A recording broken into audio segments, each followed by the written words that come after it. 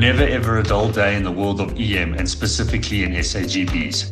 Bonds were being bid aggressively lower into the month-end close and remained that way until Fed Chair Powell suggested that the term transitory be retired when it comes to defining inflation, and then went one step further to suggest that the tapering of the bond purchase program could be completed sooner than what was forecasted at the last FOMC meeting.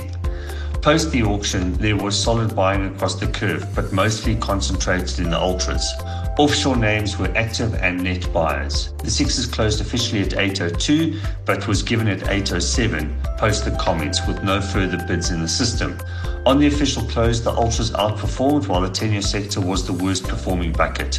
The R2048, R2030 spread narrowed back to below 110 points, a level last seen when the market started to factor in a reduction in weekly issuance.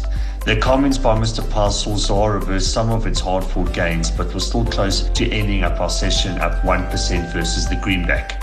The ALLB ended November in positive territory, up just shy of 0.70%. It's the start of the final month of trading for 2021. December has generally been kind to SAGBs, with the last 5 years showing positive returns. Many had hoped for a quiet end to the year, but with the Omicron virus exploding and the FOMC meeting on the 15th expected to shift to a more hawkish stance, it just feels like it's going to be busy and eventful.